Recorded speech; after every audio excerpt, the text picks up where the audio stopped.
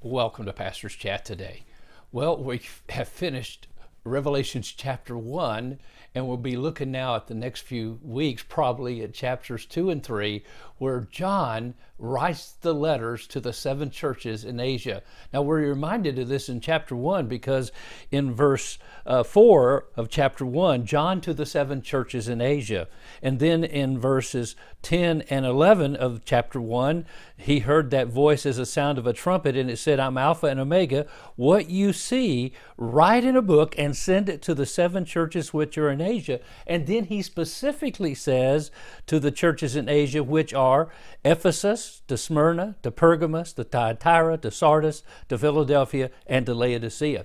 So now, no doubt there were a lot of churches in Asia, but Jesus picked these 7 specific churches probably because of the specific message he wanted to give to those churches. But I also think that those churches are probably descriptive of so many of our churches today.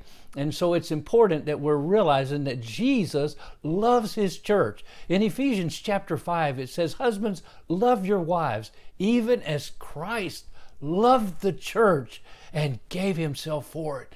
Jesus loves the local church. He loves the pastors. He loves the members. He loves the assembly of believers. He loves the worship of that local church and the ministry of that church. But he wants that church to be a witness in this dark and dying world.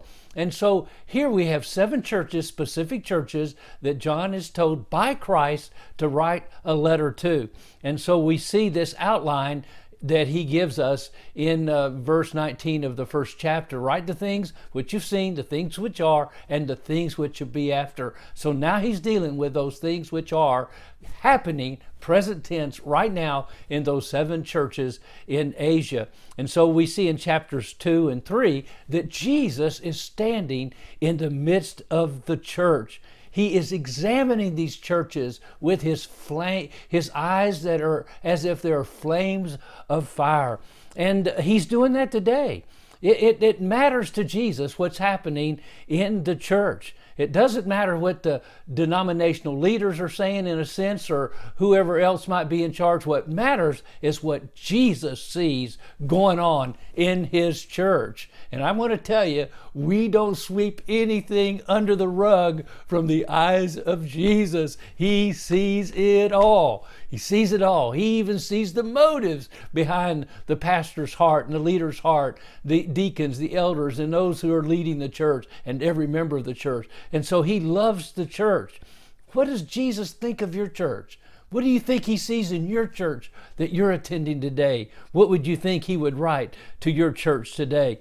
Now, I think it's really interesting, and won't have a lot of time to delve into this, but every one of these 7 churches, in the letter to them, the first thing you read, and I want to just read, like for instance in chapter 2 verse 1, "To the angel of the church of Ephesus write, these things says he who holds the 7 stars in his right hand, who walks in the midst of the 7 golden lampstands.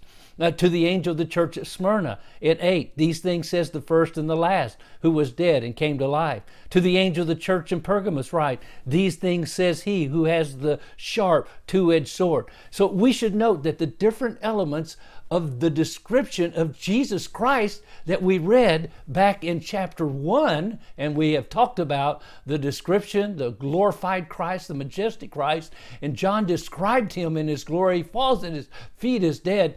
Every one of those descriptions, it appears, is repeated in the introduction to each of these 7 churches. And he says, he who walks in the midst of the churches, he who says, "I am the first and the last," he who has the keys of David, goes back to chapter 1. So the specific message has to do with a different characteristic of the very person of Jesus Christ, looking at that particular church and seeing their particular need. Oh, he really is interested in the church. Now, the danger for these churches was that he would remove the candlestick, remove their witness, their testimony. So important that the church has a witness for Jesus Christ in the community. That's what we'll be looking at in these next few days. God bless you. Pray for your church and your pastor today. God bless. Have a wonderful, wonderful day.